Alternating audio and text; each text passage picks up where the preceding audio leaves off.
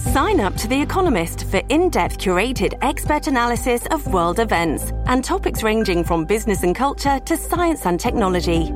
You'll get the weekly digital edition, online-only articles, curated newsletters on politics, the markets, science, culture and China, and full access to The Economist Podcast Plus. The Economist is independent journalism for independent thinking. Go to economist.com and get your first month free. This episode is brought to you by Shopify. Whether you're selling a little or a lot, Shopify helps you do your thing, however you cha-ching. From the launch your online shop stage, all the way to the we just hit 1 million orders stage. No matter what stage you're in, Shopify's there to help you grow. Sign up for a $1 per month trial period at shopify.com/special offer, all lowercase. That's shopify.com/special offer.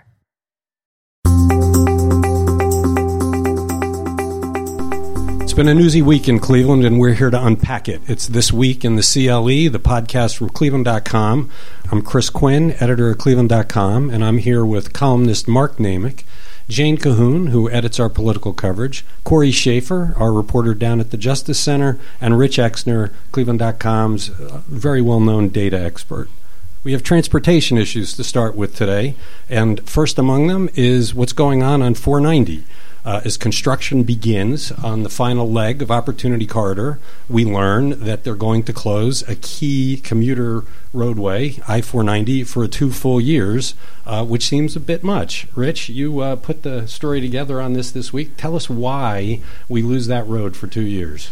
2 reasons. They want to get the work done as quickly as possible, and it's gotten complicated there, where they're going to actually build this new road underneath East 55th Street, so as opposed to just altering an interchange or making some minor changes, they're going to have to construct a tunnel underneath an existing road. And then the other thing is that they believe that they have detours that once people get used to them, they won't be so bad because they're nearby and have other ways to get you onto the street. But as the commenters on your story pointed out, you could do a lot of the work on the rest of that road and condense the stuff that has to happen at East 55th and allow people to continue to use it. How many people use that road every day? You got about 39,000 vehicles a day, so that's a lot of vehicles that are using it. And anyone that's down there at the busy times know it's a mess now. So it's a mess because people are using it. What are they doing on Interstate 77 to deal with the overload that'll come that way? So at that point, if you're coming up Interstate 77 in the morning, say, or coming from the west side from across 490 and continuing down that stretch, it's going to be closed. There's a lot of vehicles now that jump off the highway right there. So now, because of this closing, more vehicles will be continuing north. So you're going to get an extra lane on the freeway going north. Where it's 2 lanes now through there, you'll have 3 lanes to continue up to the East 30th Street, where a lot of people will be getting off. Jane, you're an East Sider. You've used this 490. You know what a headache this can be. What do you think East Siders will do to cope with it? Oh, boy. We always find a way, but it's going to ruin my commute to the airport when I ever have to get to the airport. But on the other hand, I'm kind of looking forward to 2 years from now traveling on this boulevard. I think it might be.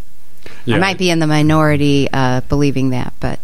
Yeah, it's always been odd that I-490 comes to this dead stop at 55th, because they originally envisioned a road going through Shaker Heights that people back in the day fought off. So it's been an awkward intersection. Ultimately, this will be a nice way. Right. A boulevard will be a lot nicer than a freeway going through there. Except all you drivers from the east side are going to try to drive like it's still a high-speed lane. And we saw this on the West Shoreway, where they've reduced the speed to 35, and nobody can get there, and the police still have to be out there ticketing. Hey, I travel 77, been traveling North 77 for years.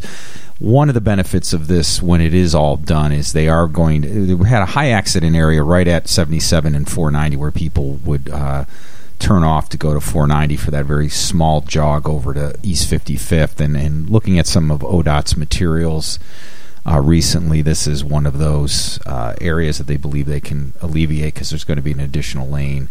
And all of that's getting reworked on the bridge, which is going on right now, that goes over 490. So I guess I can suffer through a couple more years, because I just did 6 years on the internet Innerbelt Bridge. But think about it, though. I mean, they're going to add an additional lane on 77, which is a pretty packed road as it is.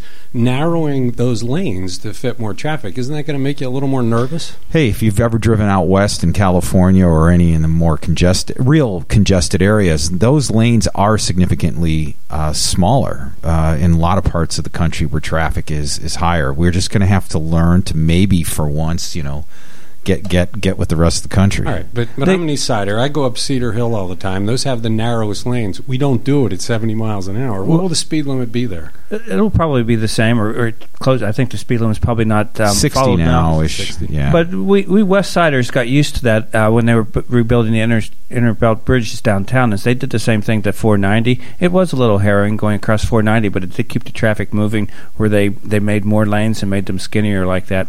And once people do get used to this, as a West Sider who always is trying to explain to people how to get to University Circle, this is going to be a lot easier. And remember, this idea originally came out when they were trying to figure out whether to rebuild the bridge, whether to redo Dead Man's Curve, and all these things. That's where this idea came from, is to take traffic away from downtown. So it's going to be easier to get downtown once it's done, but we got to wait for that. And this job is closed for 2 years. The whole thing's not going to be done for 3 years, so we're still 3 years away from seeing the benefits. All right, with all that optimism, Rich, I'll look for you to be out there on the opening days of this, and you can get back to us on how smoothly it's all going. Opening day will be terrible, but it is Memorial Day week, so traffic's a little bit less. I don't know whether they picked that for that reason. It's the Wednesday after Memorial Day. Give it a couple weeks. Everybody will figure it out. They always do. All right, and another transportation issue, kind of. We had a story this week in which it became pretty clear that the city of Cleveland was misleading everybody about the extent of hacking at the airport. There was ransomware that got onto the computers out there, shut down the signboards for departures and arrivals and baggage claim, and the city, as late as Friday, put out a press release saying we were not hacked. Clearly they were hacked, Mark. Why the subterfuge? They were splitting hairs over what the definition of a hack, malware, and ransomware is, so that they could stand behind the idea that these were still technical issues. And let me give you an example. We, Cleveland.com, first broke that, in fact, they acknowledged it was ransomware. And that when I asked specifically the head of their IT department, do you consider malware, this case, to be ransomware? They said yes. Why? Because they did get an email that said, if you want to know more information about what's going on, email us. They didn't email them wisely, but because that's where the ransom was, once you sought the information. And so the city kept playing this game of, there was no ransom. Well, that's because they didn't ask. But step back. They know it was there. But step back. I mean, lots of people get hacked. And the easy thing would have been to say, yeah, we got hacked. It shut down our signboards. There's no security issue. Instead, in the vacuum, you had other media trying to get at it, getting small pieces of it, but then getting things wrong, like that the payroll system was hacked. It was a kernel of truth, and that they moved the payroll system to avoid being hacked, but it wasn't hacked. Somebody else reported that the ransomware was for Bitcoin. Wrong. And it allowed the city to say, these reports are wrong, but none of this would have happened if they just would have said, we got hacked, we're dealing with it, we did everything right when we learned about it, the FBI is helping us. It's exactly what happened, and this leads us to the second part of this story, which is the bad communication on it. I mean, there is no reason why they couldn't have come out. They knew, and I re-listened to the press conference multiple times, and you kind of had these varying timelines. Kennedy, who's the airport director out there, is mentioning that, we knew Sunday, Monday, meaning that was a week ago, that this stuff was there, and it was some form of a ransomware malware, but they weren't admitting it for 4 or 5 days. It made no sense. And they were on the defensive. Chief of Communications, Valerie McCall, for 4 or 5 minutes, not only said we didn't intentionally mislead, and that she was offended by people saying they lied, and at the end of her remarks, she said you need to give credit where credit is due, and that's to us, the city, because we were giving you information as this went on, even if we didn't know the whole picture. But they weren't. Handled it as badly as you could possibly handle it by allowing misinformation to grow in that vacuum. The odd thing here is I really, I know the mayor a bit, and I don't think that it is the mayor's goal to misinform, but he allows his public relations office, and has for years now, to completely founder. And so they screwed this up. This would have been over and done, and as we understand it, lots of people were giving them advice to just, hey, come clean. There's no embarrassment here. Everybody gets hacked. And yet, they do a disservice for everybody. They do a disservice for themselves, they do a disservice for their boss, and most importantly, they do a disservice for the public. I want to emphasize that they were playing games. It was ransomware, but because they didn't ask how much, they were able to stand behind and go, well, we didn't. What ransom? We didn't get a ransom. Well, yeah, you did. You just correctly didn't click the email and ask. You knew what was going on. It was a game, and I think it ended. There was a tense standoff as a result at the press conference. Yeah, yes, and it's worth watching. You can find it on Cleveland.com because Hannah Drown, our reporter, has a Facebook Live where she has the entire thing. You can hear the FBI, Kennedy, and Chief McCall all speak on there. All right, another explosive story comes from the Justice Center, where Corey covered a hearing yesterday, or this week, in which a defense attorney leveled an astounding accusation at the special prosecutors investigating corruption and abuse at the jail. Before we unpack it, Corey, what exactly did the defense attorney, Roger Sonnenberg, say? So he said that this whole hearing was about discovery, which is the exchange of evidence before a trial. So Roger got up there and he was arguing that, they should share as much evidence as possible.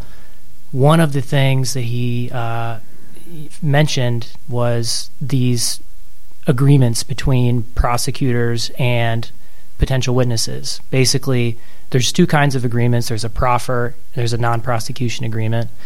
The non-prosecution agreements are the more explosive ones, where they basically say, we have evidence that we can charge you with a crime. We won't do that, but you have to cooperate with us.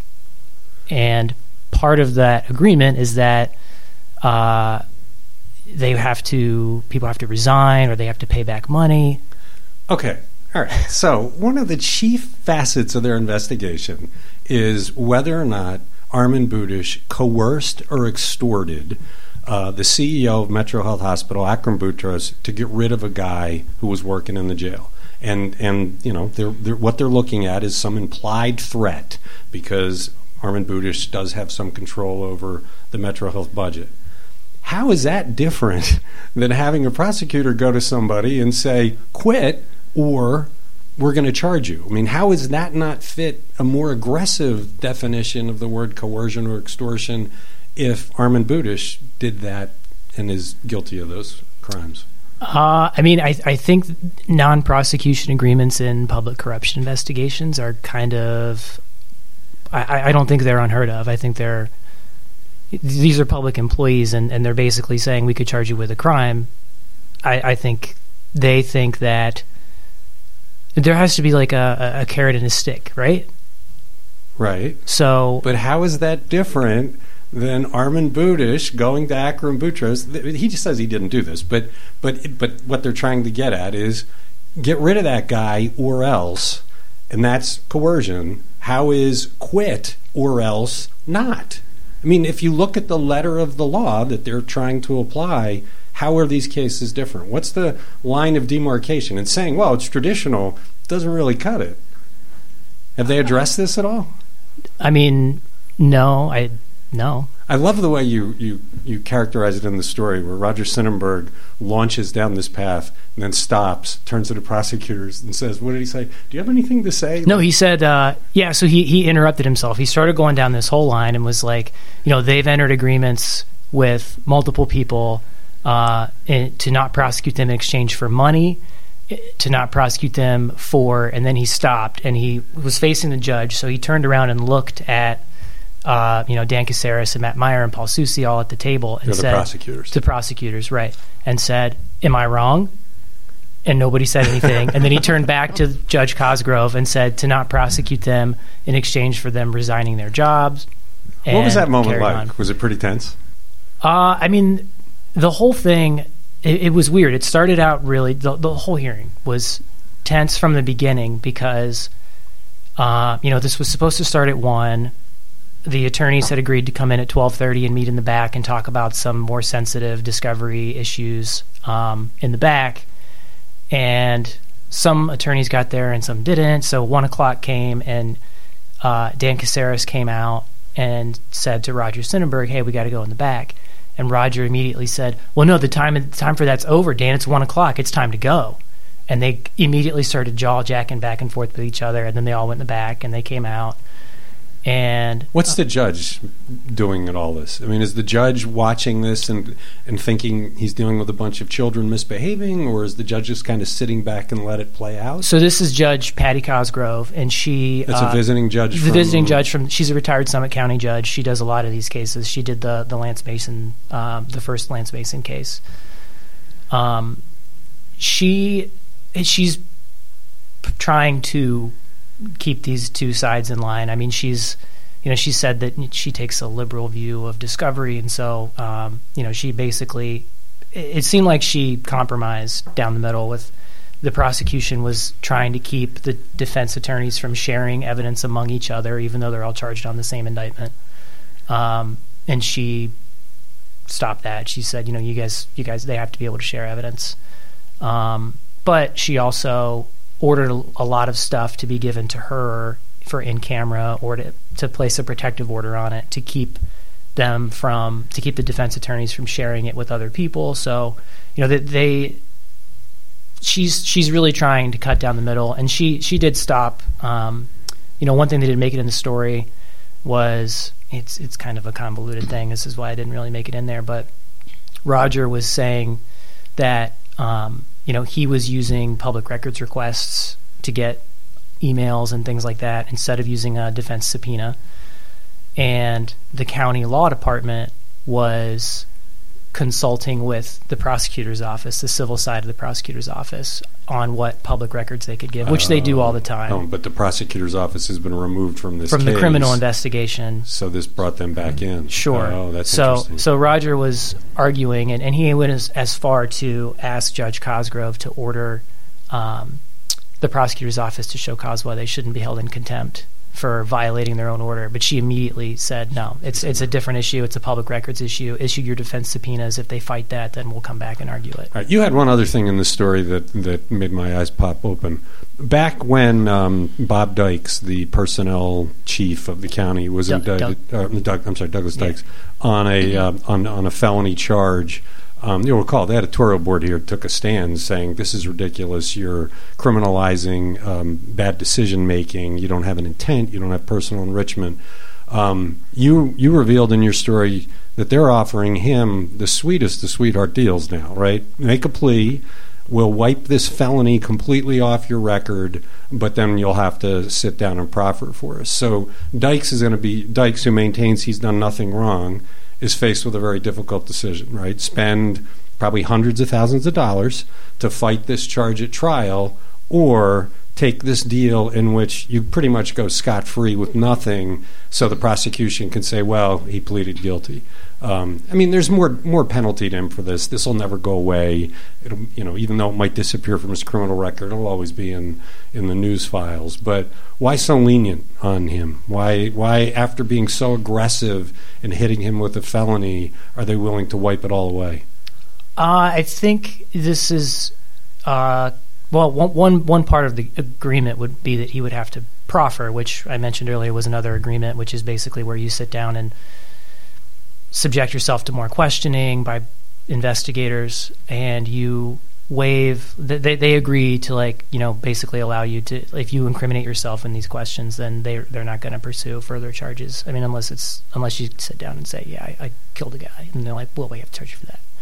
But if he's saying I did nothing wrong, yeah, and he's taking his plea to make it go away, and he proffers, what if he says I got nothing? I think that's a risk that the state has probably looked at and decided that they're willing to take. If he maintains that he doesn't have any other information, then they can't withdraw their agreement. Is it possible that they're making this deal because they are under some pressure here, that this case seems a little bit overzealous at times, and if they get him to take a plea, it gives them some cover?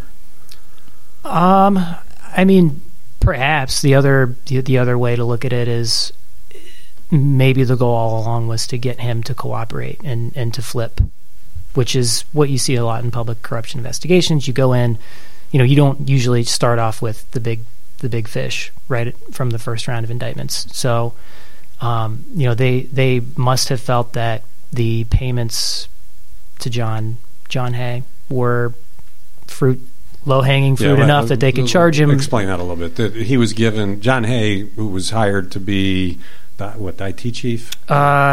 Chief technology officer or something like that. Was given a $10,000 signing bonus. It was, they moved the money around a little bit. It was supposed to be $13,500, I think, in moving expenses, but he never actually moved, but it was still wanted to give him the money, so. And then later an audit found that's completely improper. And trying to get the money back. Yeah. And Dykes was the one that did this. So Dykes did it on his own, and I think he's accused of misleading someone into that he had approval to do it. Do you think you'll see other offers like this to the other defendants in the case so far, or do you think he's alone? I'm sure that they probably will eventually offer a plea if they haven't already, and we just don't know about it. Okay.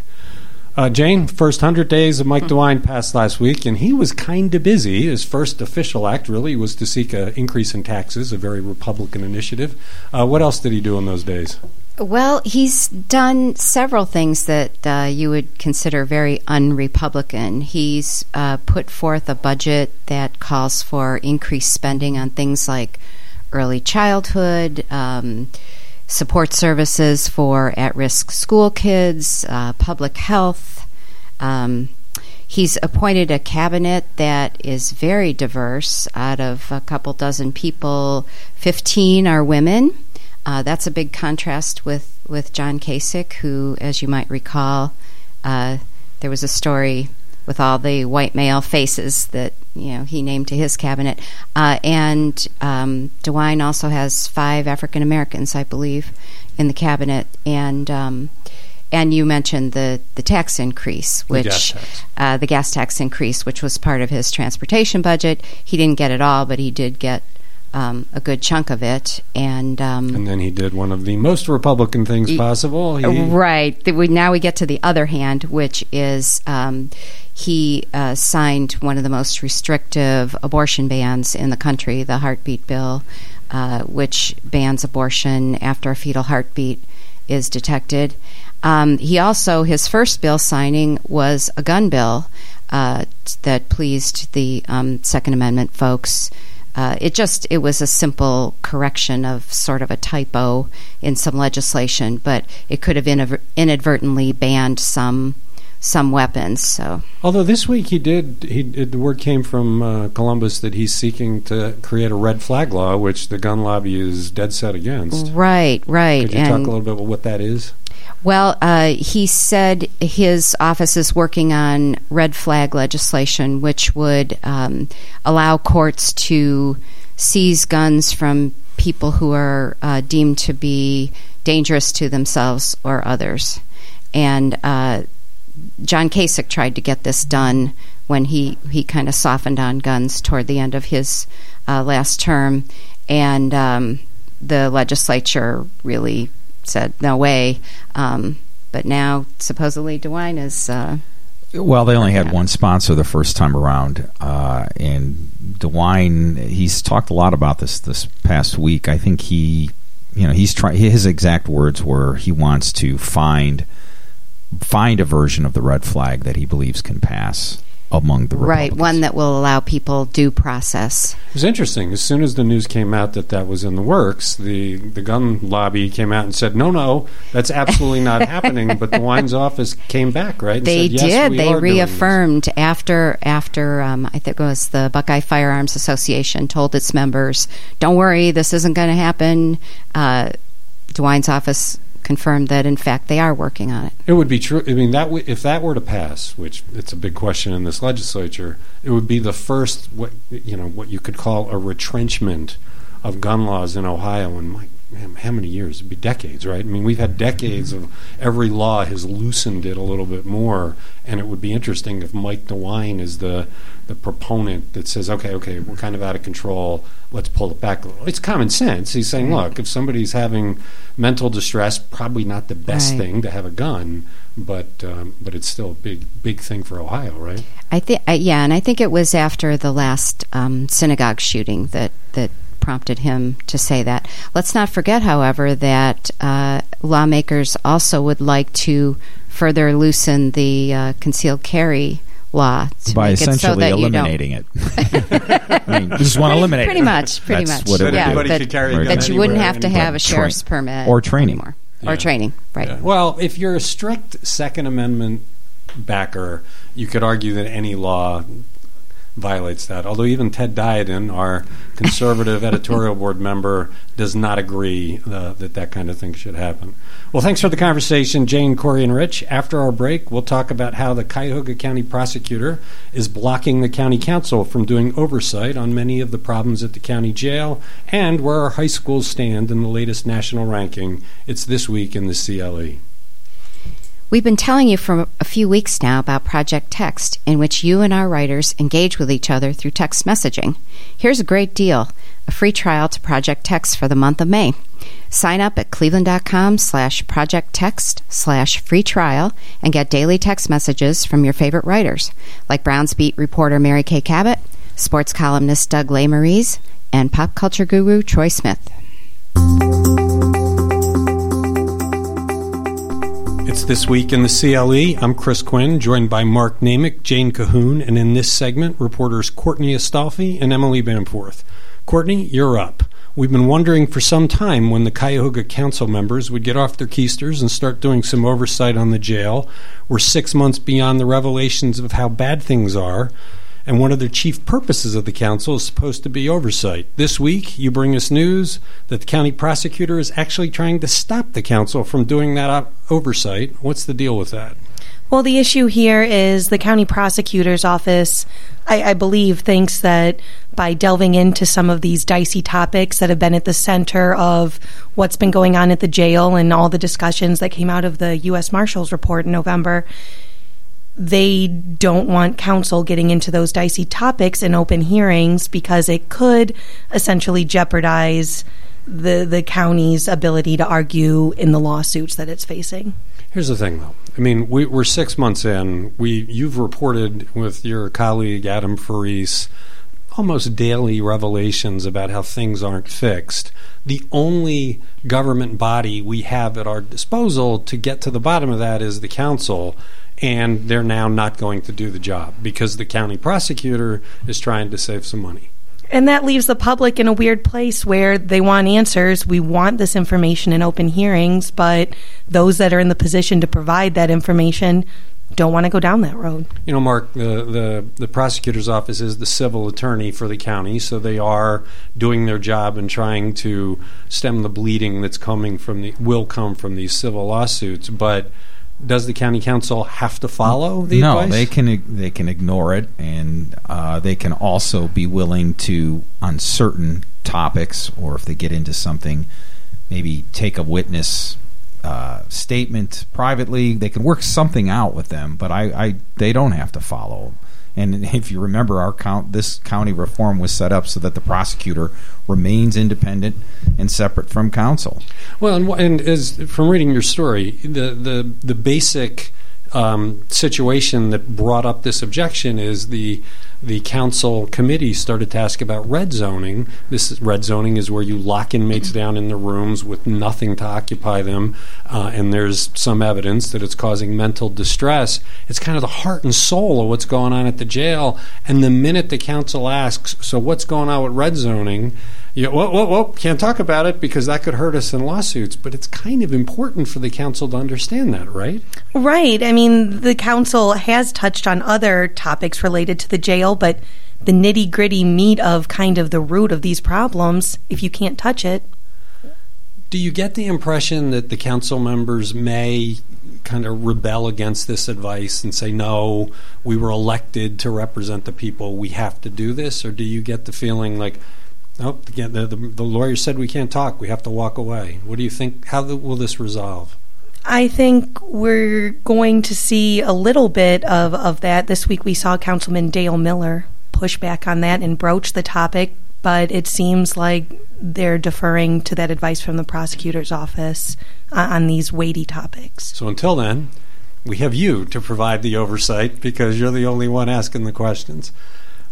While the county council continues to fail at being transparent, we have some good news about transparency from the state, as Governor Mike DeWine announced a bunch of reforms to the parole board.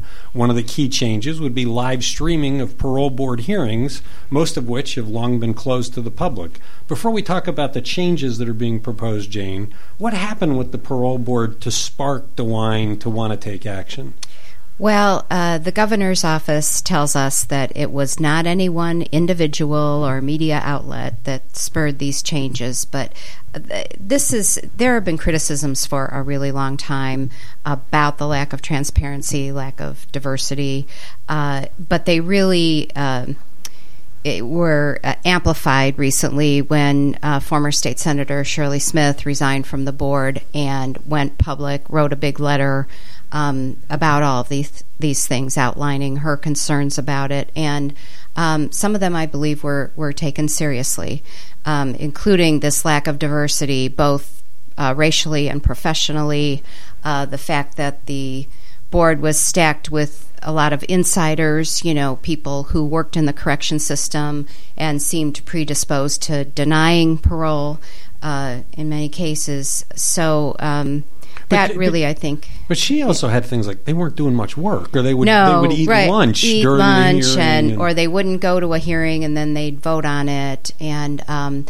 so part of these reforms are training for the board members.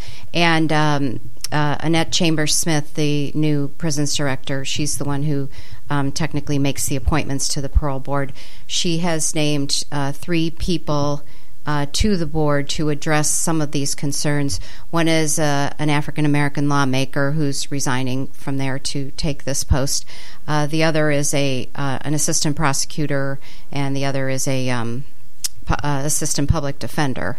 And then there's a 4th opening, actually, that is supposed to be filled by someone with expertise in mental health or addiction counseling. So give them a broader background on that board. Another thing they seemed to do was to really give the victims more of a voice. Like they might have an abbreviated hearing where there's no objections to the release, but if the victim's family... If they want it, then they will have a final hearing. Otherwise, they'll streamline it. If they're all going to recommend parole, then they'll skip that last step. But if the victim's family wants it, or the victim, then they will have the hearing.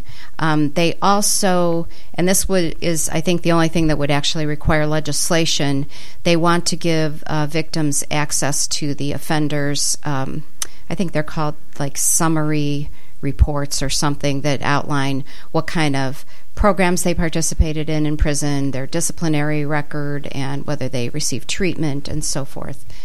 Because right now, I guess the victims don't have access to that. But that, to me, seems like something that the legislature would go for. It's pro-victim, pro-crime victim. We cover a lot of crime here, and people are very interested. This is a whole extra element that we really haven't had much chance to explore, and watching those hearings could be kind of interesting. Mm-hmm. Courtney, another one of your stories this week is about how close we are to having a plastic bag ban in Cuyahoga County. It's interesting. This is something that had been moving at full steam and then kind of came to a dead stop. What's got this moving again, and how close are we? Well, it does seem like we are all systems go. Those on council seem to believe that this proposal has way more of a broad consensus than the last proposal, which was introduced in 2017. It would have included a 10-cent fee on bags. This is an outright ban, and I think at least Sonny Simon, one of the primary sponsors of the bill, thinks that this has more legs, this has more support, because it's not charging extra money to folks who want to use bags. It's just getting them out of Cuyahoga County. So one of the things I've always wondered is why they don't include legislation that has grocery stores have signs in their parking lot saying, don't forget your bags, because so many people have them in their car, forget to bring them into the store. Any talk about something like that? As far as providing bags to folks? No, it's just to remind people as they're going into the store, hey, get the bags out of your trunk, bozo, you forgot them. Not that I'm speaking from personal experience. It sounds like there's going to be a push for educational efforts throughout the county so local folks know what their options are, and it's more in the front of their minds as this moves forward. Mark, you've read some stories you mentioned where this can have some unintended consequences. What was that about? Yeah, there's been a number of studies, but one in particular that jumped out is that trash bag sales jumped after grocery bag bans went into effect, because while the argument is we have to do away with single-use bags, which is what a grocery bag is considered because of its very thin layer, they found that most people are using these bags for putting their dirty sandals in when they go to the beach, the lining of the trash can, they pick up after their dogs. They use these, and when you take those away, people go, well, I need that bag. I'm just going out and buy more. That's an unintended consequence. I think this is coming at a time when there is finally a healthy discussion about, when we put these bans into effect, what are we really accomplishing? Because you can find multiple articles. We can do a whole podcast on varying studies that say if your goal is to reduce carbon footprint, this doesn't necessarily work, because paper products generate as much, cotton bags are as much. People are now starting to look at grocery stores. That single-use bag may be the least offensive thing in there. Toothbrush plastic can't be recycled. Walk down any of the other aisles and you're going to see loads and loads of over-packaging. Some of it is for sanitary issues, but these are things with multiple layers that can't be recycled easily, or there is no market for that type of plastic. So what's the goal here? You've certainly accomplished one, and that's making it way more inconvenient for a shopper. Although I do give them some credit. We talked a few minutes ago about their lack of oversight, but at least they're sparking a conversation. Maybe not. But I don't know that we've heard too much on this, and maybe Courtney can say she sat through the hearings. Have we had a debate over the unintended consequence of a bag ban? That really hasn't come up in hearings. Most of the members of the public who have appeared have been in full support, and they haven't really gone down that road. I think it's really interesting because, Courtney, you said one of the major arguments for the overwhelming support of this measure as opposed to the one 2 years ago was the burden on the poor. But under the previous resolution, you would have had to forget your bags 100 times or to get a $100 fine. Whereas this, if people start enforcing it, you're going to get a $100 fine the first time you don't take your bags. Well, the fine will be for the establishment. Oh, okay. In any case, if the poor go to a grocery store and don't have a reusable bag, they're going to have to buy one again. They're going to, unless, and I don't know, Courtney, have they discussed pickup points for providing reusable bags like community centers and other places? Because I know they discussed that as part of the first legislation. That was a comment at the meeting this week. Councilwoman Simon said that they're working with the Solid Waste District to get some sort of grant to provide these bags to those in the community who need them. Is this rushing this time because of what happened last time? Last time, as this debate festered, you had the lobbyists, especially from the plastic bag side, come on very, very strongly. And it kind of mucked up some of the debate here. Are they rushing this through to try and slip it under before that lobby can mount up a big argument? I've never been overtly told that. This does seem to be moving fast, and I know that there are concerns about how the lobbyists may broach this topic down in Columbus. But here locally, I haven't heard much discussion of that. Remember, in Columbus, there has been discussion, and maybe Jane jumps in on this, that some legislators wanted to pass a law that would prevent any community from passing a ban. Now that's offensive on many levels because again, you're now have taken the whole debate out and you've just decided. Again, we may ultimately come to a better solution through some of these bans and debates to getting at what plastic is best, worst, etc. But that bill has not passed, as far as I know. Well, this legislature certainly hasn't been hesitant to preempt local laws. That's all I'll say. Emily, one of the stories people keep reading this week is about Baldwin Wallace ending its affiliation with the Methodist Church, an affiliation that dates to before the Civil War. How come? They were founded by the Methodist Church, and the Methodist Church was a big supporter when it was first founded. The chapel on campus came from that affiliation, even though now it largely focuses on services that aren't Methodist or Methodist focused. And so people were all up in arms after a summit where Methodist officials and delegates voted against allowing LGBT clergy or LGBT weddings in the church. Still, it was called the Traditional Plan. And so all of the Methodist colleges in Ohio signed a letter expressing their discontent with the decision. Baldwin Wallace trustees, 10% of who are Methodist, all voted to separate from the Methodist Church. So the school does not receive funding from the Methodist Church.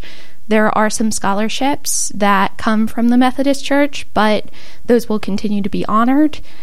So it's a big debate in the Methodist community. You're seeing this all over the country, but Baldwin Wallace is the first to officially make this split in Ohio. Yeah, it's a big deal and a big change. And while change is happening there, some things in education never seem to change, like seeing Solon atop the school education rankings. Full disclosure, my wife is a special ed teacher in Solon. What are the rankings this year telling us about high schools in Ohio and Northeast Ohio? Pretty much the same thing they always do. You're seeing the same 3 public high schools on top of the list as there have been for the past 3 years at least. So number 1 is Walnut Hills High School in Cincinnati. We're seeing Solon come in at number 6. They're consistently on top. We also have Hudson, we have Aurora. And when you look at these rankings, you really have to see what data they're using because they weight things differently. And the number 1 factor they use is college readiness using participation and performance on AP testing and other college tests, which obviously students have to pay for. There are arguments that AP tests actually aren't good indicators of whether or not somebody is ready for college. So if you look at this list, you're seeing a lot of schools that do not have a high percentage of students who are economically disadvantaged. You're seeing places where they're able to spend a little bit more money on their students, and you're seeing places that generally have a pretty high median household income. So someday I'd love to see a ranking that somehow balances the educational attainment against the percentage of students in poverty, because you can see it, that there's a direct correlation with the difficulties of education when somebody's in poverty. They're not getting their food, they have transportation issues, they lack the clothing, and so they might not show up. It's attendance issues, but none of these ever really seem to take that into account. Not really. And you can use these as a jumping off point if you're moving to a new area and you're trying to figure out where the different great high schools are. Some of these, there are 2 in the Cleveland area. That would be the Early College High School and the College of Science and Medicine. But you look at that, and then you look at the school district report card, state report card, and they have an F on the state report card. So you can use this as a jumping off point, but the school district choice and what high school is right for your students, that ultimately comes down to way more factors that could ever be decided in a ranking. All right, and we have a strange one, something spooky happening on the west side of the town. We're in a neighborhood. People's garage door openers and automobile key fobs suddenly are not working, which is raising all sorts of questions about what's happening in that neighborhood. So what is happening in that neighborhood?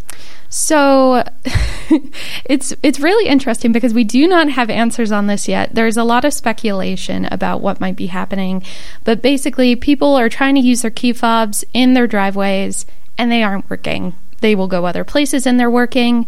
People think that it might have to do with radio frequency, either from different Wi-Fi boxes or some First Energy stations. People think it might be coming from the airport. They may think that there's disruption going on at the airport, which there is, but it's not about radio frequency. So people are just frantically trying to figure it out. They called it AT&T out. They said it's not us. Look at First Energy. So nobody knows what's going on. And it's just a really interesting story. It's going to be, we don't know what's going to happen here. Clearly. Yeah. Clearly, this is a fold in the Matrix. And I want to encourage people from all over the country to come to these streets because this is your gateway. So let's... Our own version of the black hole. All right, that'll do it for this segment. Jane, Emily, Courtney, Mark, thank you very much. This is This Week in the CLE. If you're enjoying our This Week in the CLE podcast, you'll want to subscribe to Cleveland.com's free morning newsletter, The Wake Up. It's waiting for you in your email when you arise each morning to bring you news from overnight and the previous day. If you read The Wake Up each morning, you're up to date. Subscribe at Cleveland.com/newsletters. And we're back on This Week in the CLE with some late-breaking news out of the Columbus, Ohio State House. I'm Chris Quinn. I'm here with Jane Cahoon, Mark Namick, and in this segment, Pete Krause. Jane, we have some pretty big things happening in Columbus today. What do you want to tell us? Well, the House Republicans have come out with their changes to the state budget, and they want to give an income tax cut. And this would actually benefit people at the lower end. Anybody earning $22,250 or less would have a zero tax rate, and but then they've got to pay for this somehow, right? So, as we previewed yesterday, they are in fact reducing a business income break that they had before, which is the first $250,000 in income you didn't have to pay taxes on. Now they're going to change that to the first $100,000. The other thing that they're going to do is do away, apparently, with the motion picture tax credit, which was quite a popular thing here. And that's big news. I mean, locally they've been trying to more than double the size of that. And Pete, you did a pretty big piece last year about what their vision was. Mentioning the fact that Cleveland State has built a pretty big film school and is now graduating people in this field. What are the financial implications of this? Well, if you talk to the Cleveland Film Commission, they're huge. And if you talk to some of the legislators like Kirk Schering from Canton and Matt Dolan from the eastern suburbs of Cleveland, they're very much supporters of this. They think it could be a big boon for the Cleveland area. Last year I talked to Ivan Schwartz, who runs the Film Commission, and he threw out some pretty impressive numbers. Over the last 10 years, 100 projects had come to the town, bringing in $500 million to the local economy, creating the equivalent of 3,000 full-time jobs. And he believes that this could just burgeon with an increase in the tax credit. First thing to point out, I think worth highlighting, is the word equivalent, because we don't have that industry base here, so these are not ongoing jobs. Obviously, there's a big production. They come in. And, the other problem that we've seen elsewhere and here that they want to address is that not all of these jobs are going, even the non-permanent jobs, are going to residents. So that's one of the knocks on the industry. I think it's worth pointing out that in the early 1990s, I wrote a story for one of the weeklies that was entitled Hollywood on the Cuyahoga. And it was about the beginning of this film commission and their vision that if they could just get some money, eventually they could build this up and have this permanent industry. So that's nearly 30 years later, which just shows you how long this could take, and that this is the holy grail, right? That we're going to have this industry here. But that story examined the beginning of the film commission in around 1992. But when you get to the end of an Avengers movie, it was like we were talking about last week, you see a credits roll that has, it must be thousands of jobs now, that goes on and on. And as Pete, I think you reported, some of these jobs pay the equivalent of $100,000 a year. I guess the question is if there's a $40 million tax break, do we get $40 million worth of economic development? Well, that's hard to say. I mean, that's almost impossible to say. This is one of these things where you just kind of have to take it on faith that you're getting a good return. But I think it is safe to say that the industry has grown, and if you believe Ivan Schwartz, it will grow substantially if the tax credit is increased.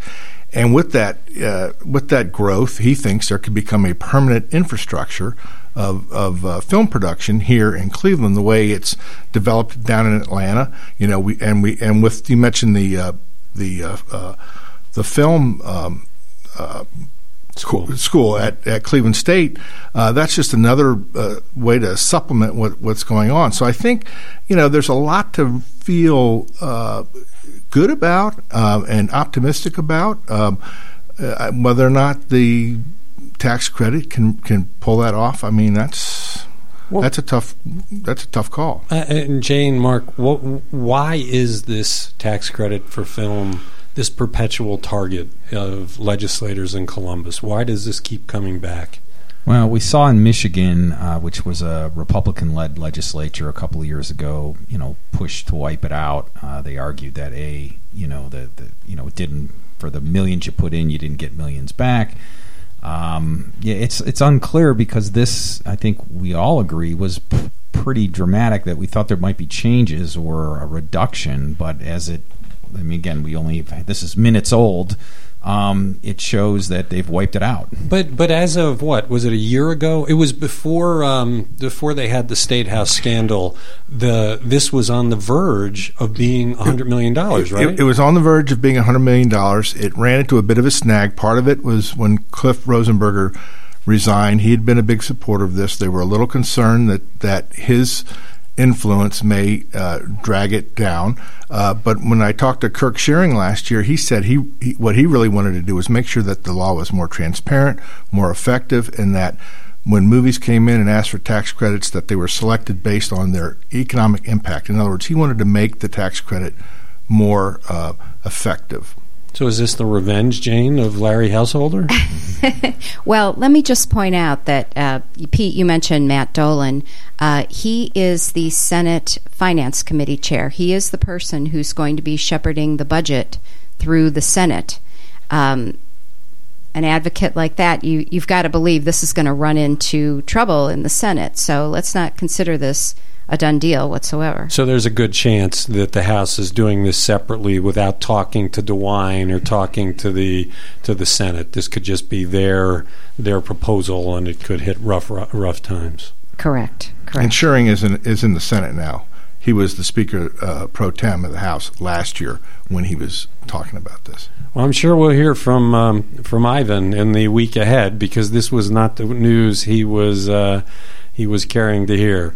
After the break, we're going to be here talking about a novel and objective way of measuring the acts in the Rock Hall in different kind of tiers of who's there and who's the best and who's the worst. This is This Week in the CLE. Thank you, Jane. Thank you, Pete. Thank you, Mark, for the conversation. If you want to read what Ohio's decision makers read, subscribe to Capital Letter, your first read of the morning newsletter from Cleveland.com. It's packed with tightly written summaries of everything you need to be up to date on the state's political scene. Subscribe at Cleveland.com/newsletters. We're back. It's This Week in the CLE. the weekly discussion of the news in Northeast Ohio by the people who bring you that news, the reporting and editing team at Cleveland.com. I'm Chris Quinn. I'm here with Mark Namick, Mary Kilpatrick, and in this segment, pop culture guru Troy Smith and arts and life editor Mike Norman. And we're here to talk about a fascinating rating Troy put together, a very objective rating of the acts that have been inducted into the Rock Hall that had some surprises in it. Troy, can you talk a little bit about what gave you the idea and how you attacked this? So earlier this year, ESPN put out a tier system for the Baseball Hall of Fame, which I thought was really interesting. And baseball is a game of stats, so it was easy for them to put together numbers where they can break off each section of the best players to the second best, all time. So dealing with all-time greats. The Rock Hall is hard to do that with music. It's one of the most subjective things you can think of, but I tried. So I found several lists online that were respected, that gauge influence, included some Billboard chart stuff in there, record sales, but mainly focused on critical acclaim and influence. Assigned a point system to each one, and that allowed me to tally all the points for every performer that's been inducted into the Rock Hall.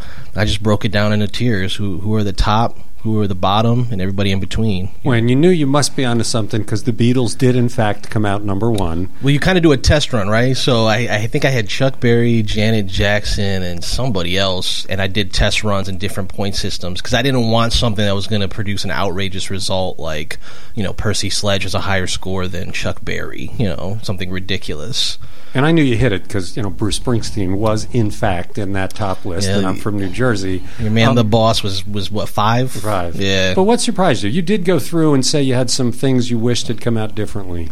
I mean, it's hard with those early pioneers that come before the album era, like Little Richard, Buddy Holly, who had a short life. They don't get the prolific career that a Springsteen or a David Bowie has, so they don't have as many albums that can land on these lists that we were giving points for.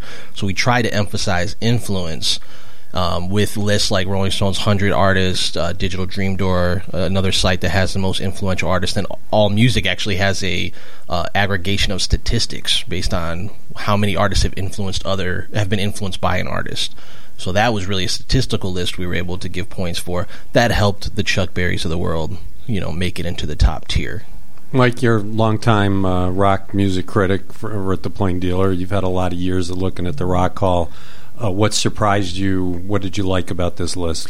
What I liked about it was from the beginning, the Rock Hall's been not only subjective because music is, but it's been controlled by insiders in a lot of ways. So from the nominating committee, even to the people who vote for it, it's not just the public's opinion about a particular artist, but insiders who have their own axes to grind and politics to deal with and all of that. So what I liked about this was it was an attempt to get at the influence and pure artistry of the artist as judged across kind of like a Rotten Tomatoes almost approach where you're doing a lot of Metacritic kind of things where it's an aggregation of it.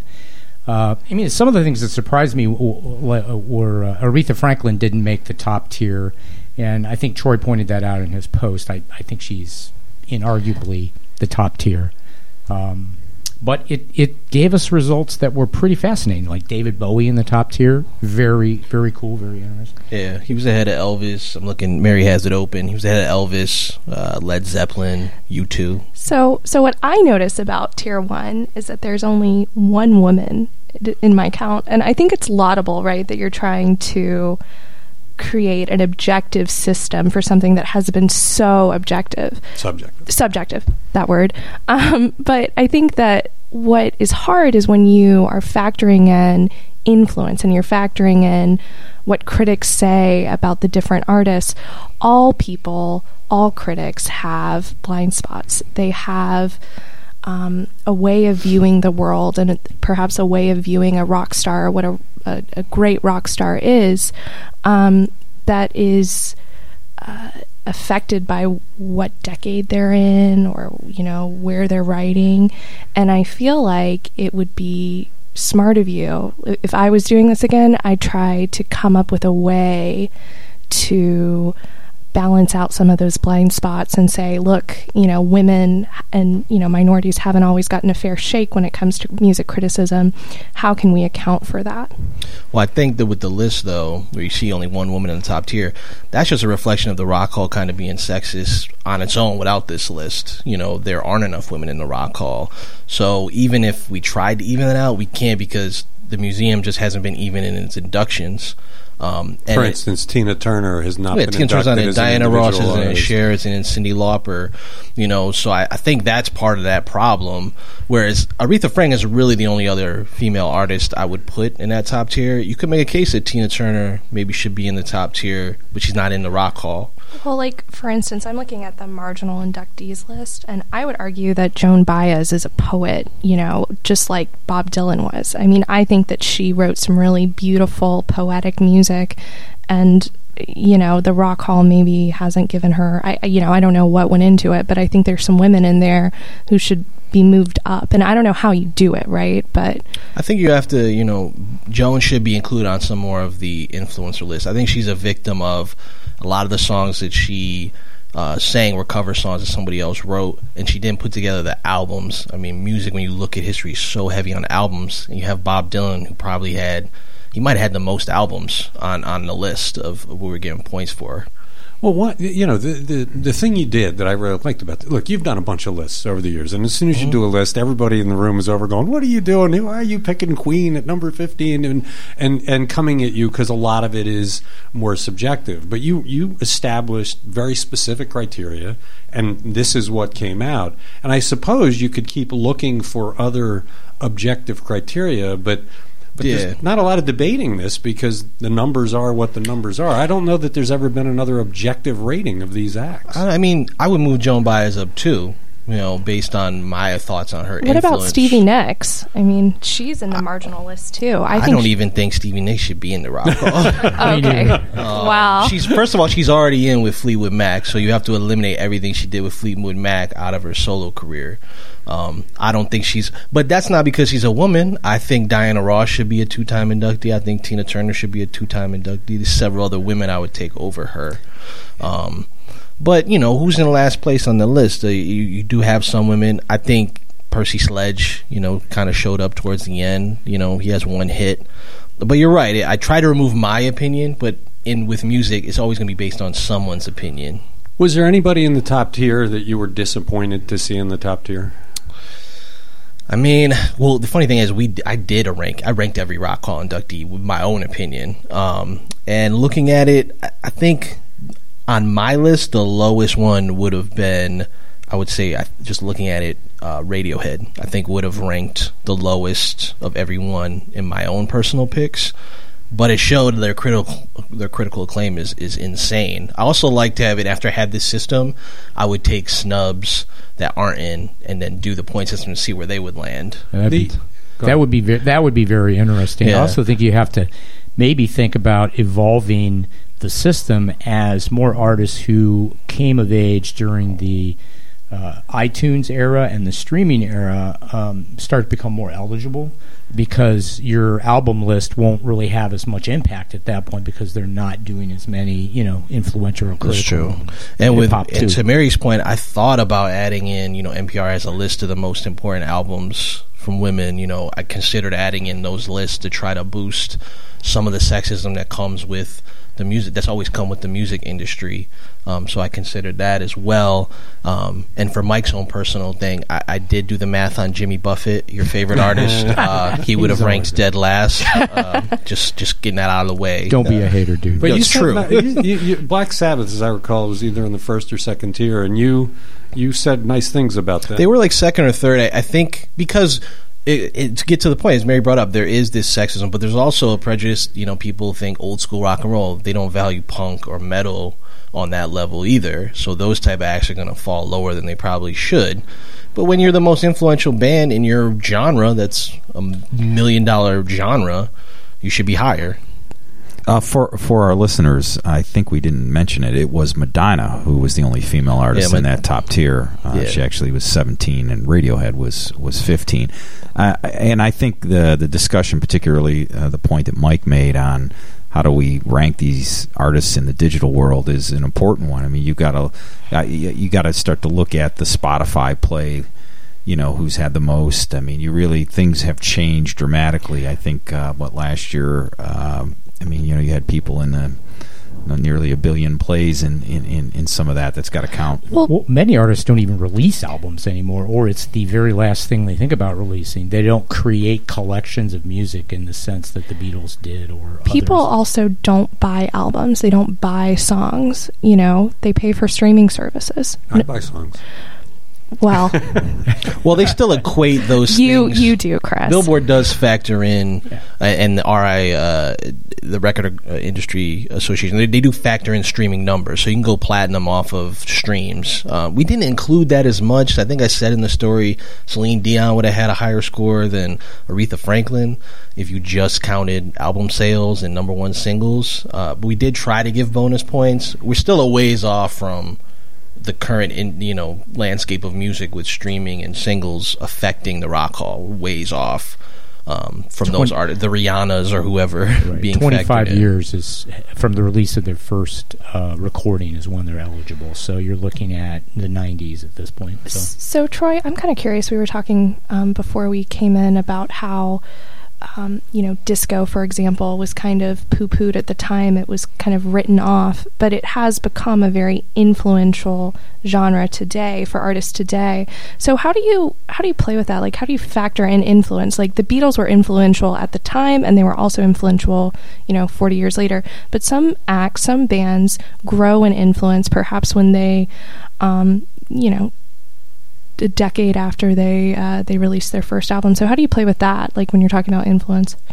I think you just have to, then that's their time. If you look at Kraftwerk, I think probably 20 years ago, no one was arguing for Kraftwerk to be inducted, but now because dance music's everywhere, they're the godfathers of that. So people are kind of like, where's Kraftwerk? And they're making the ballot every year. I would argue that the voter base isn't appropriate in terms of its diversity to induct an act like Kraftwerk.